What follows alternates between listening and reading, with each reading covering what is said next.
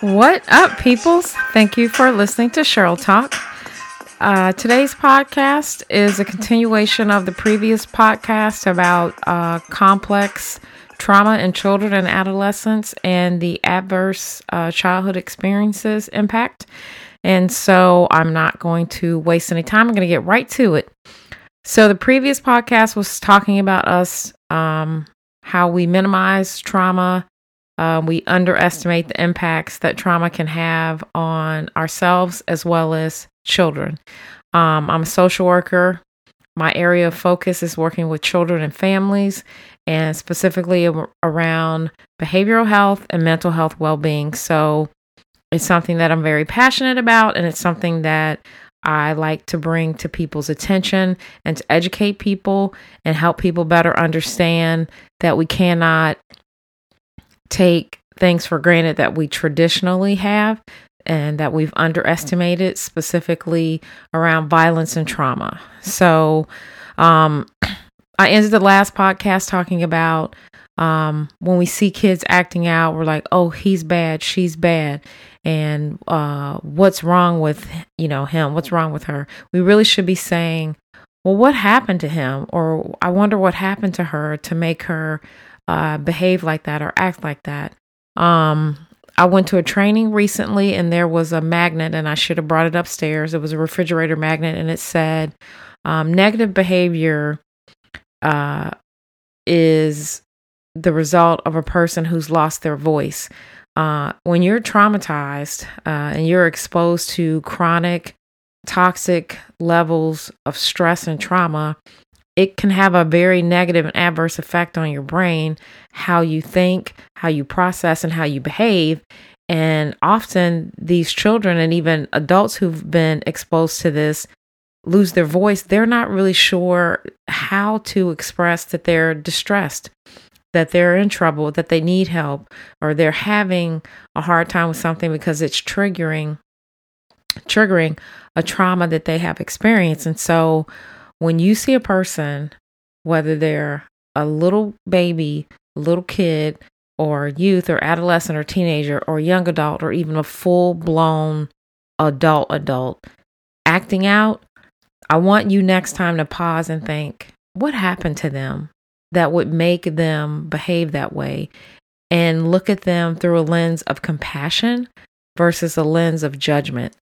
So I want to get going on the different ways that you can look for signs of a child or youth who's been exposed to a lot of stress, toxic stress, and trauma. All right. Now, some of these things also you could see in an adult who has undiagnosed trauma from their childhood and never got the help that they needed. So think about that in that context as well. So in the domain of attachment, a person who has been chronically and systematically exposed to a lot of complex trauma, whether it's one or multiple or just all of these things consistently, physical abuse, sexual abuse, verbal abuse, emotional abuse, food insecurity, health insecurity, all that stuff just chronically and systematically over and over again for a long period of time, it will take its toll on anyone. They'll have problems with boundaries. They'll have problems with being trustful of people. They'll be very suspicious. They could even be socially isolative. They'll have problems with interpersonal relationships. They may even have difficulty figuring out other people's emotional states, engaging that. Biologically, they will have problems with coordination and balance. They may have difficulty with physical skin contact due to violence and trauma that they have suffered. You could see them have difficulty in what we call affect regulation, how they present themselves. They will struggle with emotional self-regulation. They can't seem to get to a calm homeostasis. It's either really high, really low, very tense, very keyed up. And if they get triggered, it may send them, to a point where they literally flip their lid and flip out. They could have difficulty describing how they feel.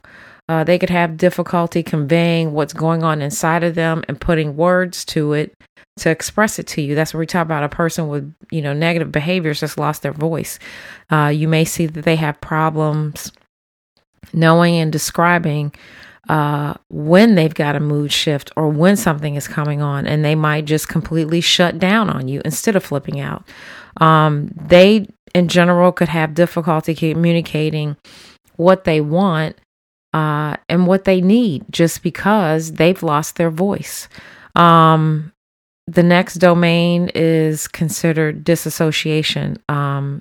They have distinct alterations in their state of consciousness. They may seem to go in and out, like check in, check out, be blank. Could even have, bouts of amnesia. They will depersonalize themselves from situations, depersonalization, derealization, a disconnect, so that they don't have to be present in what's happening because it's triggering a past trauma. So they just check out. You think the kid's not paying attention. You think the adult's not paying attention, or, just dozing off. It really may not be that. It could be that's their coping skill for escaping the nightmares, escaping the terrible things that they've been through, or witnessed. They could have trouble with their memory. They could have trouble recalling things because they have blacked out portions of their life due to the trauma and the toxic stress. And so that area, those couple years just come up blank. They don't have anything. They can't recall it. They don't want to talk about it. It's completely blacked out. The other area of impairment, the other domain would be behavioral controls. So this list is a little longer and it's probably easier to recognize. They can't modulate their impulses. They exhibit self-destructive behaviors. They're aggressive towards others. They have unhealthy, self-soothing behaviors. They don't sleep well. The eating's not well. They have perhaps have an eating disorder, eating too little, eating too much. They could struggle with substance abuse, alcohol addiction. They could even have some excessive or compulsive behaviors that are covering up some of the damage that they've, taken on from the complex trauma and stress. They could even be on the opposite spectrum of being excessively compliant due to shell shock from abuse they've suffered. So the fear of getting in trouble or doing something wrong makes them overly compliant. You will probably see a lot of oppositional behavior due to being beat and traumatized and abused.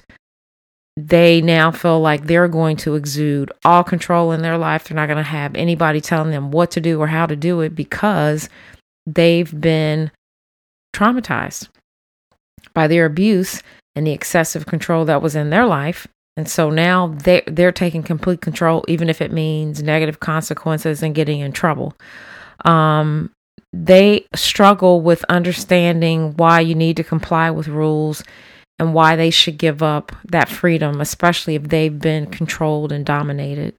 They may even have reenactment of the trauma and abuse that they've suffered, and that could come out in some really aggressive play or behavior, or even sexual and inappropriate play and behavior as a result of what has happened to them. So if you've got a kid doing things like that, 9 times out of 10, it has happened to them. Somebody's done that to them. And therefore, again, what do we say? Hurt people. They're reenacting that because It's what they know.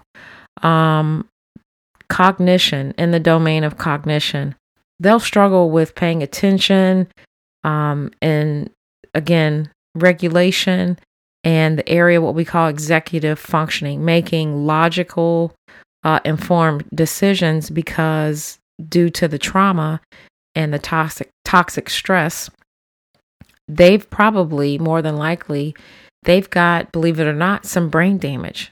And so they will struggle with making those type of analytical and critical thinking decisions due to the trauma. They have a lack of sustained curiosity, and curiosity is very important because curiosity and creativity allow us to explore and think about things, again, analytically and critically, because we're thinking outside of the box. However, if you've been abused and you've been traumatized, you only think about survival, how to get out of that, nightmare that you're in, how to live and hope for a better day. You're not thinking about curiosity. You're not thinking about thinking outside the box and being very creative. You're thinking, what is going to save my life or my brothers and sisters' lives at this moment? They will struggle with focusing on completing tasks. They have a difficult time planning and anticipating. Again, why? Because they live moment to moment.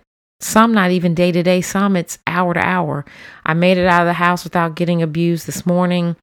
There's no fighting. There was no beating. Nobody, was getting high before I went to school. So I made it out the door. I made it to school. Now on the bus ride home, what's going to happen when I get home? I wonder if they're going to be there. I wonder if we will have anything to eat. I wonder if the lights will be on. I wonder if, we'll have water tonight. All those things. They're not thinking about next week or next weekend. They are living moment by moment. They struggle in general with learning, language development, orientation to time and space. Sometimes you talk to children who've been traumatized, and we struggle with, why don't they have a sense of time and place and a sense of time? Because they've been in fight and flight so much and in their limbic brain that they lack those executive thinking skills that I talked about earlier, because they're in fight or flight. Their lid is flipped and they're in their limbic brain of, how do I survive? How do I protect myself and my brothers and sisters? They're not thinking about things like homework. They're not thinking about things like college or what I'm going to do when I get out of high school. A lot of these kids in these very terrible, toxic environments are thinking, I don't even know if I'm going to make it to high school. I don't even know if I'm going to make it out of junior high. I don't even know if I'm going to make it to school tomorrow. So thinking about planning and being strategic, it's very hard for them because they're literally fighting for their lives every day. In the area of self-concept, typically they struggle with body image. They'll struggle with low self-esteem, shame, and guilt. And they don't really have a continuous, predictable sense of self because they don't know what tomorrow will bring. That's pretty, big, thinking tomorrow. They don't know what later today brings. So it's hard to think about themselves as as a adult or older adult or their future, because life is on the line for them every minute. When you're facing abuse, whether it's physical abuse, emotional abuse, sexual abuse, again, food insecurities, financial insecurities, violence in your neighborhood, not only in your home, violence in your extended family. It is difficult to think about your future and your life and goals and things that you want to accomplish. So what can we do to combat this? We have to stop minimizing the impact of trauma and realize that it can have negative and lifelong lasting effects on the lives of our children and on ourselves. If you're experiencing ongoing toxic stress and any type of abuse, you've got to get help, and you have to get that out of your life, and you have to get in a better situation. If you are someone who knows about a kid or even an adult who is a victim of adverse stress and trauma and abuse, do something to help them. We have to band together to help people, and we have to band together and draw on support to help ourselves. So there's more information about trauma-informed care. It's very current. It is pretty much the buzzword in, the behavioral health and mental health industries, and it is real. We can't underestimate the impacts of trauma, and we have to stop minimizing it, and we have to stop telling our kids and telling our youth, suck it up, man up, woman up, put on your big girl panties, just, take it. Yes, we do need to be resilient. Yes, we do need to be strong. However, no one should have to suffer in silence. And remember, a person who's acting out in a negative way is someone who's lost their voice. If you know someone who needs help finding their voice and getting their voice heard, please do something about it. Thank you for listening to the podcast. Until the next time, I want you to laugh more, love deeply, and live the life that you want to have. I love you to life. Bye.